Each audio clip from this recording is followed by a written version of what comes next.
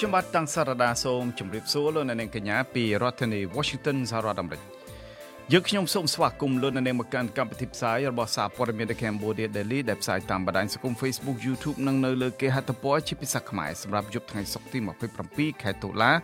ត្រូវជាថ្ងៃ13កើតខែអាសត់ឆ្នាំថោះបัญចស័កពុទ្ធសករាជ2567គ្រិស្តសករាជ2023បាទជាដំបូងនេះសូមជូនមេតិការព័ត៌មានប្រចាំថ្ងៃ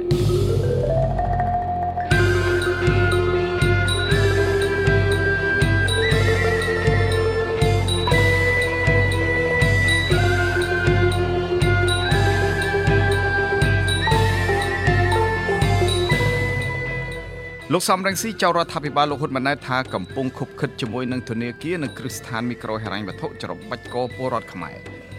លោកហ៊ុនម៉ាណែតបញ្ជាឲ្យគណៈរដ្ឋមន្ត្រីថ្មីរបស់ខ្លួនពង្រឹងប្រព័ន្ធយុត្តិធម៌ជាការងារអតិភិបអ្នកទិញផ្ទះបង់រំលោះបរិយាពិភពថ្មីនាំគ្នាតវ៉ាទាមទារឲ្យអុកញ៉ាហុងពីវដោះស្រាយប្រាក់ 50% ដល់ម្ចាស់ផ្ទះដែលក្រុមហ៊ុនបានរឹបអូស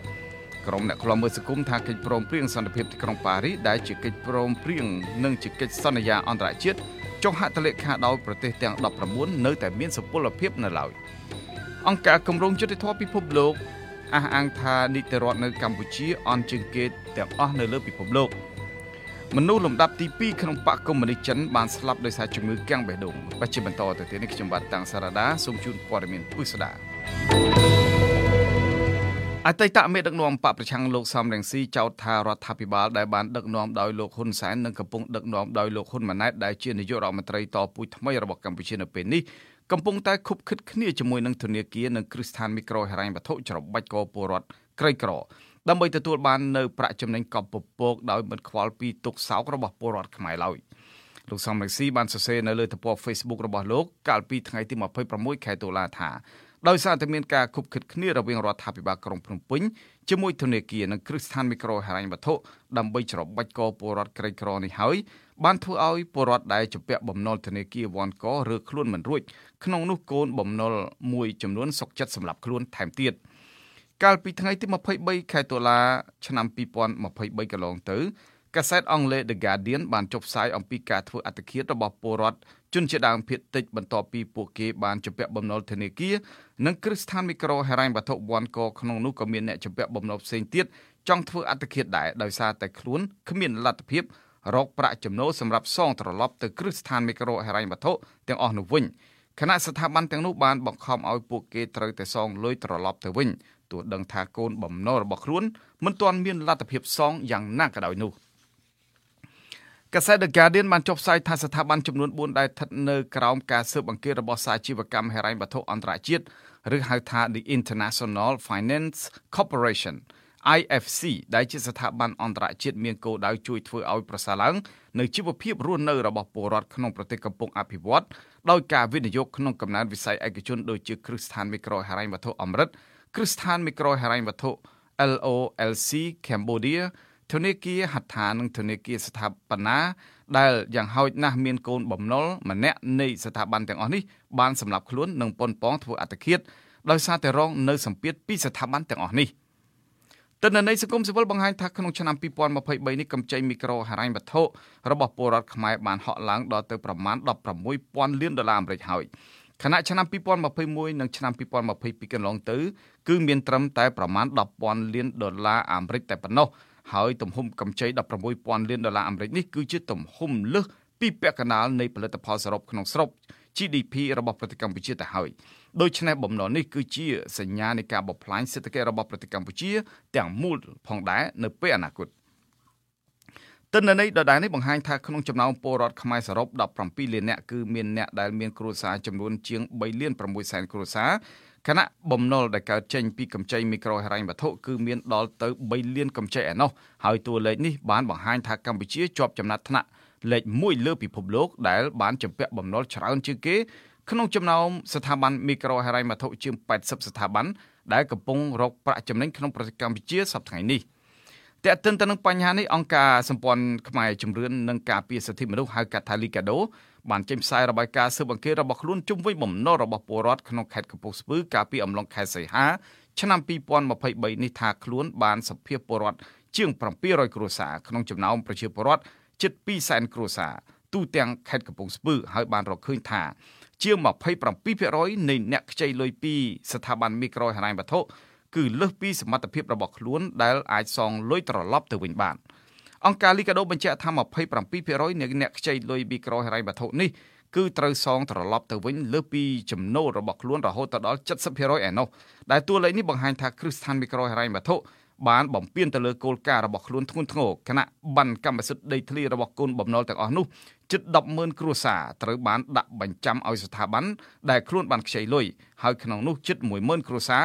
ក៏បានលក់ដីយកលុយសងដល់ស្ថាប័នផ្ដល់ប្រាក់កម្ចីទាំងអស់នោះវិញដែរអង្គការសម្ព័ន្ធខ្មែរជំរឿននឹងការពារសិទ្ធិមនុស្សអំពាវនាវឲ្យរដ្ឋាភិបាលកម្ពុជាអនុវត្តច្បាប់ដែលមានស្រាប់និងធ្វើកំណែទម្រង់លើវិស័យមីក្រូហិរញ្ញវត្ថុដើម្បីកុំឲ្យគ្រឹះស្ថានមីក្រូហិរញ្ញវត្ថុនៅកម្ពុជាលក់ដីដោយបង្ខំក្រៅប្រព័ន្ធតុលាការបើឈប់ការអនុវត្តការផ្ដល់កម្ចីអន្តទានបែបកេងប្រវ័ញ្ចនិងចាត់វិធានការចាំបាច់ដើម្បីកាត់បន្ថយចំនួននៃការលក់ដីដែលតម្រូវឲ្យបង់សងបំណុលនិងកែប្រែបទបញ្ជាផ្ទៃក្នុងរបស់គ្រឹះស្ថានមីក្រូហិរញ្ញវត្ថុដោយការបញ្ឈប់តម្រូវឲ្យដាក់ប័ណ្ណកម្មសិទ្ធិដីធ្លីជាទ្រព្យធានាជាដើមសាជីវកម្មហិរញ្ញវត្ថុអន្តរជាតិឬហៅថា The International Finance Corporation IFC គឺជាស្ថាប័នដ៏សំខាន់មួយរបស់ធនាគារពិភពលោក World Bank ដែលបានផ្ដល់កម្ចីដល់គ្រឹះស្ថានមីក្រូហិរញ្ញវត្ថុក្នុងស្រុកសម្រាប់ប្រទេសដែលកំពុងអភិវឌ្ឍដូចជាប្រទេសកម្ពុជាជាដើមដោយយកការប្រាក់ទាបបំផុតក្នុងបំណងឲ្យគ្រឹះស្ថានមីក្រូហិរញ្ញវត្ថុទាំងអស់នោះជួយដល់ពលរដ្ឋខ្មែរក្រីក្រឲ្យទទួលបាននូវឥណទានដើម្បីបង្កើនមុខរបរចិញ្ចឹមជីវិតប៉ុន្តែគ្រឹះស្ថានមីក្រូហិរញ្ញវត្ថុទាំងអស់នេះបានអនុវត្តផ្ទុយពីគោលបំណងរបស់ IFC ទៅវិញដោយយកការប្រាក់ខ្ពស់ពីអ្នកខ្ចីបុលនិងរឹបអូសយកទ្រព្យសម្បត្តិរបស់ពួកគេថែមទៀតនៅពេលដែលកូនបំណុលទាំងអស់នោះខ្វះលទ្ធភាពសងត្រឡប់ទៅវិញទាន់ពេលគណៈរដ្ឋាភិបាលគ្មានវិធានការទប់ស្កាត់លើបញ្ហានេះនៅឡើយទេបាទលោកអ្នកនាងជាទីមេត្រីព័ត៌មានដាច់ដោយឡែកមួយទៀតវិញនាយករដ្ឋមន្ត្រីថ្មីតពូជលោកហ៊ុនម៉ាណែតបញ្ជាឲ្យគណៈរដ្ឋមន្ត្រីថ្មីរបស់ខ្លួនយកការពង្រឹងប្រព័ន្ធយុត្តិធម៌ជាការងារអាទិភាពខ្ពស់បំផុតសម្រាប់រដ្ឋាភិបាលថ្មីនេះដើម្បីឆ្លើយតបនឹងតម្រូវការរបស់ពលរដ្ឋឲ្យកាន់តែមានប្រសិទ្ធភាពខ្ពស់លោកហ៊ុនម៉ាណែតលើកឡើងនៅក្នុងកិច្ចប្រជុំពេញអង្គគណៈរដ្ឋមន្ត្រីនៅឯវិមានសន្តិភាពនៅថ្ងៃទី27ខែតុលាឆ្នាំ2023នេះថាការពង្រឹងប្រព័ន្ធយុត្តិធម៌របស់កម្ពុជាគឺជាអាទិភាពសំខាន់សម្រាប់រដ្ឋាភិបាលអាណត្តិទី7នេះក្នុងនោះការរៀបចំបង្កើតអាជ្ញាធរជាតិដោះស្រាយវិវាទក្រៅប្រព័ន្ធតុលាការក៏ជាការចូលរួមចំណែកផ្ដល់យុត្តិធម៌ឲ្យកាន់តែប្រសើរឡើងទៅថ្ងៃមុខផងដែរលោកហ៊ុនម៉ាណែតលើកឡើងថាយន្តការដោះស្រាយវិវាទក្រៅប្រព័ន្ធតុលាការគឺជាការផ្ដល់ជំរឿសបន្ថែមដល់ពលរដ្ឋក្នុងការដោះស្រាយបញ្ហាហើយយន្តការថ្មីនេះក៏មិនមែនធ្វើឡើងដើម្បីបង្ខិតបង្ខំពលរដ្ឋឲ្យត្រូវតែប្រើប្រាស់សេវានេះដែរប៉ុន្តែជាជំរឿសបន្ថែមសម្រាប់ពួកគាត់ជាហេតុធ្វើឲ្យប្រព័ន្ធយុត្តិធម៌របស់កម្ពុជាកាន់តែល្អប្រសើរថែមទៀតផងនោះលោកហ៊ុនម៉ាណែតបញ្ជាក់ថាអាជ្ញាធរជាតិដោះស្រាយវិវាទក្រៅប្រព័ន្ធតុលាការត្រូវដឹកនាំសម្របសម្រួលនិងអនុវត្តការដោះស្រាយវិវាទក្រៅប្រព័ន្ធតុលាការនិងត្រូវអនុវត្តការសម្របសម្រួលផ្សះផ្សាវិវាទដែលស្ថិតនៅដែនសមត្ថកិច្ចរបស់ខ្លួនឲ្យបានល្អជាងនេះទៅទៀតត្រូវពិនិត្យនិងដោះស្រាយវិវាទក្រៅប្រព័ន្ធតុលាការនៅតាមមូលដ្ឋានតាមរយៈការសម្របសម្រួលផ្សះផ្សាដោយសហការជាមួយទៅនឹងអាជ្ញាធរដែលមានការពាក់ព័ន្ធឲ្យបានហ្មត់ចត់ផងដែរកាលពីថ្ងៃទី18ខែតុលាឆ្នាំ2023នេះរដ្ឋមន្ត្រីក្រសួងយុទ្ធភ័ពលោកកើតរិទ្ធបានណែនាំឲ្យមន្ត្រីតុលាការនិងមន្ត្រីពាក់ព័ន្ធព្រមទាំងស្ថាប័នយុទ្ធភ័ពទាំងអស់ត្រូវតែយកចិត្តទុកដាក់លើការពង្រឹងគុណភាពយុត្តិធម៌ជូនពលរដ្ឋនិងពន្លឿនការដោះស្រាយសំណុំរឿងប្រកបដោយតម្លាភាពនិងសុចរិតភាពលោកកើតរិទ្ធបញ្ជាក់ថាក្រសួងយុទ្ធភ័ពបានកំណត់ទិសដៅកែតម្រូវក្នុងវិស័យយុត្តិធម៌ដែលជាអាទិភាពសម្រាប់រយៈពេល5ឆ្នាំខាងមុខក្នុងនោះគឺខិតខំប្រឹងប្រែងក្នុងប្រព័ន្ធយុត្តិធម៌ក្នុងនោះគឺខិតខំកែប្រែក្នុងប្រព័ន្ធតុលាការនិងរៀបចំយន្តការថ្មីកែតម្រង់យន្តការដោះស្រាយវិវាទដីធ្លីនៅកម្ពុជា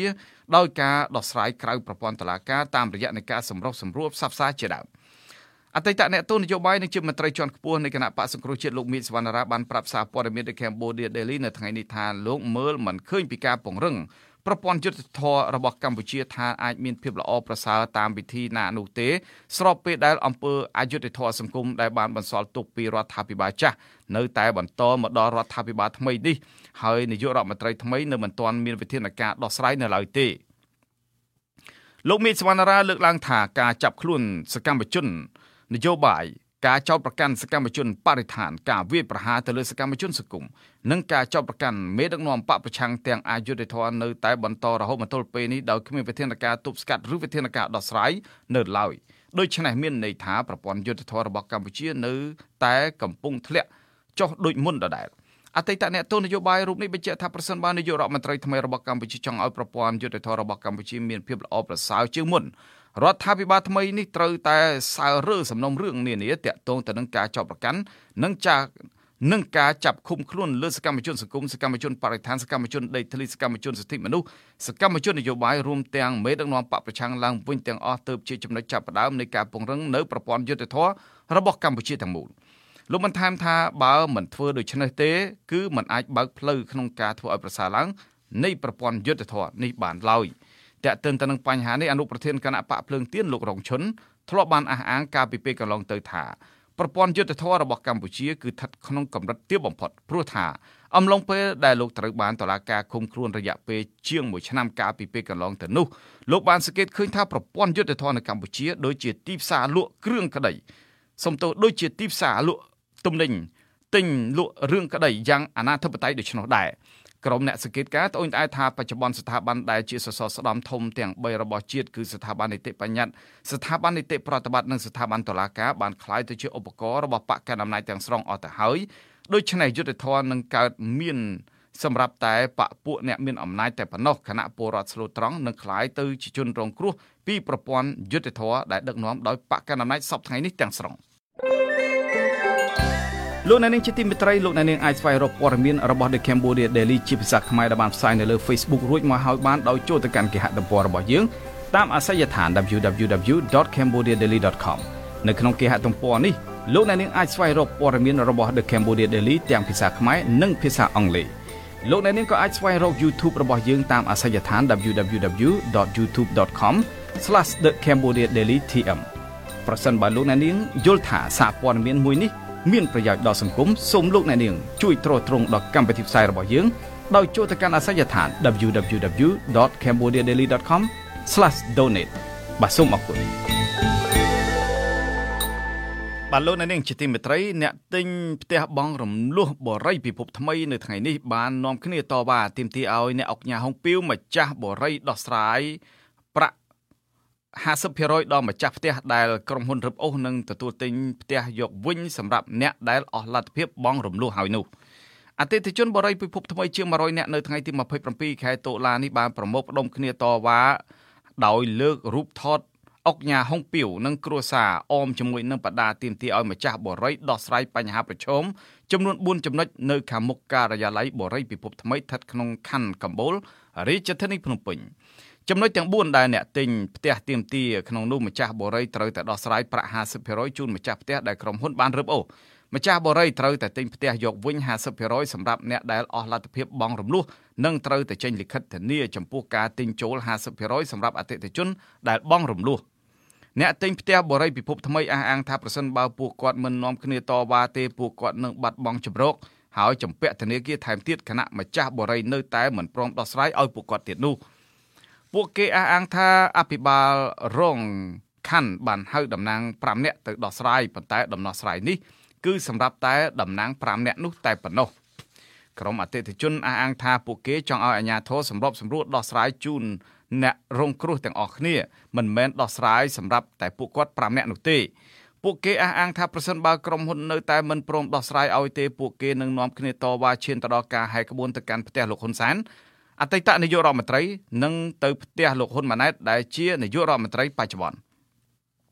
បរិយាម្នាក់ដៃកាន់មីក្រូនិយាយនៅខាងមុខការិយាល័យបរិយាពិភពថ្មីថាម្ចាស់បរិយាបានគេចវេះមិនទទួលខុសត្រូវនិងបានរំលោភគោលការណ៍របស់ខ្លួនដែលសន្យាជាមួយនឹងអតិថិជននៅពេលទិញផ្ទះកាលពីដំបូងលោកចាត់ទុកករណីនេះថាជារឿងអយុត្តិធម៌សម្រាប់ពួកគេ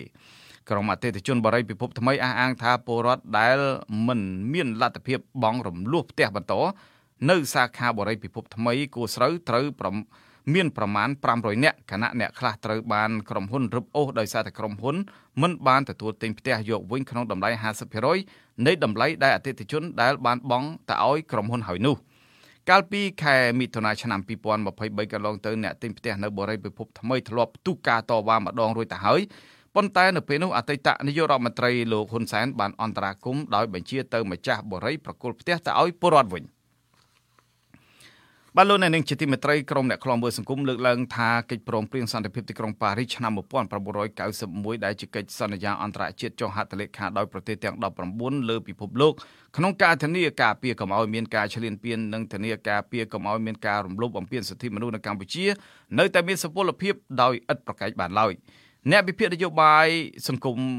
លោកបណ្ឌិតឡៅបង្ហៃបានសរសេរនៅលើគណនី Facebook របស់លោកកាលពីថ្ងៃទី26ខែតុលាថាកិច្ចព្រមព្រៀងសន្តិភាពទីក្រុងប៉ារីសគឺជាកិច្ចព្រមព្រៀងមួយដែលធានាការអះអាងក្នុងការការពារអធិបតេយ្យភាពជាតិឯករាជ្យភាពបូរណភាពទឹកដីភាពមិនអាចរំលោភបាននៃដែនដីអព្យាក្រឹតភាពរបស់កម្ពុជាហើយក៏ជាការធានារបស់អន្តរជាតិចំពោះសេចក្តីសុភមង្គលសេចក្តីសុខសុភមង្គលរបស់ប្រជាជាតិខ្មែរទាំងមូលដែរបណ្ឌិតឡៅបង្ហៃលើកឡើងថាចំពោះការធានាការពារកុំឲ្យមានការឈ្លានពានរបស់បរទេសមកលើទឹកដីកម្ពុជាដោយហេតុថានៅក្នុងកិច្ចព្រមព្រៀងនេះទាំងភាគីកម្ពុជានិងភាគីនានាដែលជាម្ចាស់ហត្ថលេខីនៃកិច្ចព្រមព្រៀងនេះបានសន្យាយ៉ាងឱឡារិកដោយគ្នាថាខ្លួននឹងទទួលស្គាល់ការគោរពបែបយ៉ាងទាំងអស់ចំពោះអធិបតេយ្យភាពឯករាជ្យភាពបូរណភាពទឹកដីនិងភាពមិនអាចរំលោភបាននៃដែនដីអព្យាក្រឹតភាពនិងឯកភាពជាតិរបស់កម្ពុជាទៅថ្ងៃមុខជាងនេះទៅទៀតកិច្ចព្រមព្រៀងនេះក៏បានធានាការពារកុំឲ្យមានការរំលោភបំពានសិទ្ធិសេរីភាពរបស់ពលរដ្ឋខ្មែរផងដែរក្នុងនោះភាគីកម្ពុជាបានសន្យាថាខ្លួននឹងធានាគោរពប្រតិបត្តិតាមបែបសិទ្ធិមនុស្សនិងសេរីភាពជាមូលដ្ឋានរបស់កម្ពុជាឲ្យបានដាច់ខាតគណៈភាគីផ្សេងទៀតក៏បានសន្យាក្នុងការលើកទឹកចិត្តដល់ការគោរពនិងអនុវត្តតាមសិទ្ធិមនុស្សនិងសេរីភាពជាមូលដ្ឋាននៅកម្ពុជាដែរអ្នកវិភាគនយោបាយសង្គមរូបនេះបញ្ជាក់ថាផ្អែកលើខ្លឹមសារដែលមានចែងក្នុងកិច្ចព្រមព្រៀងនេះគណៈកម្មាធិការសិទ្ធិមនុស្សនៃអង្គការសហប្រជាជាតិត្រូវតែបន្តតាមដានឲ្យបានដិតដល់អំពីស្ថានភាពសិទ្ធិមនុស្សនៅកម្ពុជាព្រមទាំងត្រូវចាត់តាំងអ្នករាយការណ៍ពិសេសរបស់ខ្លួនម្នាក់ឲ្យមកតាមដានការអនុវត្តរបស់រដ្ឋាភិបាលកម្ពុជាលើបញ្ហាសិទ្ធិជាមូលដ្ឋានរបស់ពលរដ្ឋការអះអាងនេះធ្វើឡើងបន្ទាប់ពីកិច្ចព្រមព្រៀងក្រុងប៉ារីសត្រូវរដ្ឋាភិបាលកម្ពុជាទាត់ចោលលែងយកមកអនុវត្តរយៈពេលជាង30ឆ្នាំក្រោមម្លេះថាកិច្ចព្រមព្រៀងនេះបានស្លាប់បាត់បង់ជីវិតអស់ទៅហើយកិច្ចព្រមព្រៀងសន្តិភាពទីក្រុងប៉ារីស Paris Peace Accords គឺជាកិច្ចព្រមព្រៀងមួយស្តីពីដំណោះស្រាយនយោបាយដើម្បីបញ្ចប់ចំនួននៅកម្ពុជាដែលបានធ្វើឡើងនៅក្នុងទីក្រុងប៉ារីសប្រទេសបារាំងកាលពីថ្ងៃទី23ខែតុលាឆ្នាំ1991ក្នុងគោលបំណងឈានទៅរកការបង្រួបបង្រួមជាតិគោរពសិទ្ធិមនុស្សឯករាជ្យភាពបូរណភាពទឹកដីអធិបតេយ្យភាពជាតិកម្ពុជាដែលនៅតែមានសុពលភាពហើយប្រទេសម្ចាស់ហត្ថលេខីមិនអាចបដិសេធនូវកាតព្វកិច្ចនានារបស់ខ្លួនដែលបានចែងនៅក្នុងកិច្ចព្រមព្រៀងនេះបានឡើយមេដឹកនាំខ្មែរដែលកំពុងតែក្តាប់អំណាចបញ្ជាពីលើនាយករដ្ឋមន្ត្រីកម្ពុជាលោកហ៊ុនសែនបានលើកឡើងកាលពីថ្ងៃទី23ខែតុលាថាទោះបីមានកិច្ចព្រមព្រៀងសន្តិភាពទីក្រុងប៉ារីស23តុលាឆ្នាំ1991ក៏ពិតមែនប៉ុន្តែកិច្ចព្រមព្រៀងនេះមិនបានជួយរំលត់សង្គ្រាមស៊ីវិលនៅកម្ពុជាដែលបង្កដោយភាគីកម្ពុជាប្រជាធិបតេយ្យដែលដឹកនាំដោយប៉ុល ពតនោះទេលោកហ៊ុនសែនលើកឡើងថាសង្គ្រាមរ៉ាំរ៉ៃរបស់កម្ពុជាដែលបានឆេះឡើងរាប់រយឆ្នាំមិនមែនបញ្ចប់ទៅដោយកិច្ចព្រមព្រៀងក្រុងប៉ារីសឡើយ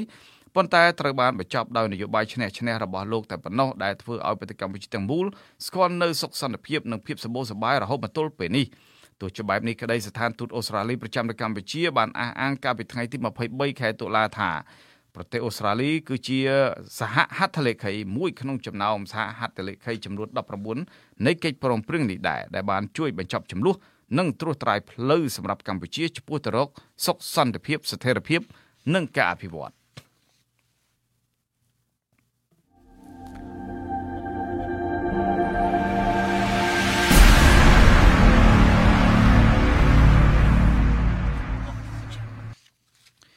មកលោកអ្នកនាងជាទីមេត្រីអង្គការគម្រោងយុទ្ធធម៌ពិភពលោក World Justice Project បានចេញរបាយការណ៍ថ្មីមួយដាក់ចំណាត់ថ្នាក់នីតិរដ្ឋនៅកម្ពុជាស្ថិតនៅលំដាប់លេខរៀងទី141ក្នុងចំណោមប្រទេសចំនួន142លើពិភពលោកដែលចំណាត់ថ្នាក់នេះកាន់តែអាក្រក់ទៅបើប្រៀបធៀបទៅនឹងឆ្នាំ2022កន្លងទៅយោងតាមសន្ទុះនីតិរដ្ឋឆ្នាំ2023របស់អង្គការគម្រោងយុត្តិធម៌ពិភពលោក World Justice Project បានចេញផ្សាយកាលពីថ្ងៃទី25ខែតុលានេះថាហើយដែលបានដាក់ចំណាត់ថ្នាក់ការគោរពនីតិរដ្ឋនៅកម្ពុជាទាបជាងគេនៅលើពិភពលោកដោយស្ថិតនៅលំដាប់លេខរៀងទី141ក្នុងចំណោមប្រទេសចំនួន142លើពិភពលោកខណៈ ឆ្នាំ2022កម្ពុជាក៏បានទទួលចំណាត់ថ្នាក់136ក្នុងចំណោមប្រទេស140មូលហេតុចម្បងដែលទាញកម្ពុជាឲ្យជាប់ចំណាត់ថ្នាក់បាតតារាងខាងការគោរពនីតិរដ្ឋនេះគឺដោយសារតែមានការវិតម្លៃទៅលើការកម្រិតនៃអំណាចរដ្ឋអំពើពុករលួយសិទ្ធិមនុស្សការអនុវត្តច្បាប់ប្រព័ន្ធតុលាការសណ្ដាប់ធ្នាប់និងសន្តិសុខនិងការបើកចំហរបស់រដ្ឋាភិបាលជាដើមចំណែកប្រទេសវៀតណាមវិញទទួលបានចំណាត់ថ្នាក់លេខ87និងប្រទេសថៃជាប់ចំណាត់ថ្នាក់លេខ82ខណៈប្រទេសដែលមានចំណាត់ថ្នាក់អន់ជាងគេបំផុតខាងការគោរពនីតិរដ្ឋលើពិភពលោកនោះគឺប្រទេសវេណេស៊ុយអេឡាដែលស្ថិតនៅបាតតារាងក្រោមគេបង្អស់គឺក្រោមប្រទេសកម្ពុជាទៀតផងអង្គការគម្រោងយុត្តិធម៌ពិភពលោកបញ្ជាក់ថាការគោរពនីតិរដ្ឋនៅឆ្នាំ2023នេះបានធ្លាក់ចុះដែលមានប្រទេសប្រមាណ 60% ក្នុងនោះក៏មានប្រទេសកម្ពុជាដែរដោយសារតែនិន្នាការនៃរបបផ្ដាច់ការធ្វើឲ្យនីតិរដ្ឋលើពិភពលោកធ្លាក់ចុះពោលគឺចាប់តាំងពីឆ្នាំ2016រហូតមកទល់ពេលបច្ចុប្បន្ននេះកត្តាទាំងនេះបណ្ដាលឲ្យអំណាចនីតិបញ្ញត្តិប្រព័ន្ធយុត្តិធម៌និងសង្គមស៊ីវិលរួមទាំងប្រព័ន្ធផ្សព្វផ្សាយជុំវិញពិភពលោកមិនបានដើរតួនាទីក្នុងការត្រួតពិនិត្យអំណាចរបស់នីតិប្រតិបត្តិនោះទេតំណាងរាជអតីតគណៈបក្សសង្គ្រោះជាតិលោកអ៊ុំសំអានលើកឡើងថាប្រទេសមានចំណាត់ថ្នាក់ទាបជាងគេខាងនីតិរដ្ឋក្នុងពិភពលោកក្នុងនោះប្រទេសវេណេស៊ុយអេឡាជាប់ចំណាត់ថ្នាក់លេខ1ហើយកម្ពុជាជាប់លេខ2ចំណែកប្រទេសអាហ្វហ្គានីស្ថានជាប់ចំណាត់ថ្នាក់លេខ3ហើយហៃទីជាប់លេខ4និងកុងហ្គោជាប់លេខ5លោកថាមូលហេតុចម្បងទាញឲ្យកម្ពុជាជាប់ចំណាត់ថ្នាក់បាតតារាងបែបនេះដោយសារតែតុលាការកម្ពុជាជាស្ថាប័នឯករាជ្យនោះស្ថិតនៅក្រោមការបញ្ជារបស់គ្រួសារត្រកូលហ៊ុននិងជាតុលាការដែលប្រព្រឹត្តអំពើពុករលួយបកពួកនិយមជាដើមយោងតាមសន្ទុះនៃការគោរពនីតិរដ្ឋថាប្រទេសដែលមានការគោរពនីតិរដ្ឋល្អជាងគេបំផុតនោះគឺប្រទេសដាណាម៉ាកបន្ទាប់មកទៀតគឺប្រទេសន័រវេសហ្វាំងឡង់និងអាល្លឺម៉ង់ជាដើមជុំវិញរឿងនេះអ្នកសង្កេតការណ៍អ្នករាយការណ៍ពិសេសរបស់អង្គការសហប្រជាជាតិនៅខែតុលានេះបានចេញសេចក្តីប្រកាសមួយដោយព្រួយបារម្ភអំពីបញ្ហាសិទ្ធិមនុស្សនៅកម្ពុជាដោយសារតែការឡើងកាន់អំណាចតពូជនេះធ្វើឲ្យប៉ះពាល់ដល់សិទ្ធិមនុស្សគោលការណ៍ប្រជាធិបតេយ្យនិងច្បាប់អន្តរជាតិខណៈអង្គការអន្តរជាតិរកឃើញថាកម្ពុជាបានក្លាយជាជំរកនៃការជួញដូរមនុស្សនិងឆបោកតាមប្រព័ន្ធអនឡាញជាដើមបាទលោកអ្នកនាងជាទីមេត្រីនៅពេលនេះយើងចូលដល់នីតិព័ត៌មានអន្តរជាតិ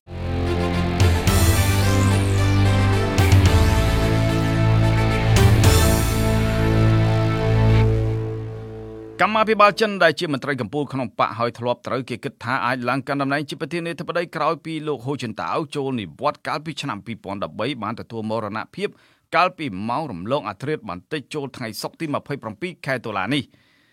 បណ្ដាញសារព័ត៌មានអង់គ្លេស LBC បានចុះផ្សាយថាមរណភាពរបស់លោកលីគឺជៀងអតីតនាយករដ្ឋមន្ត្រីចិនអាច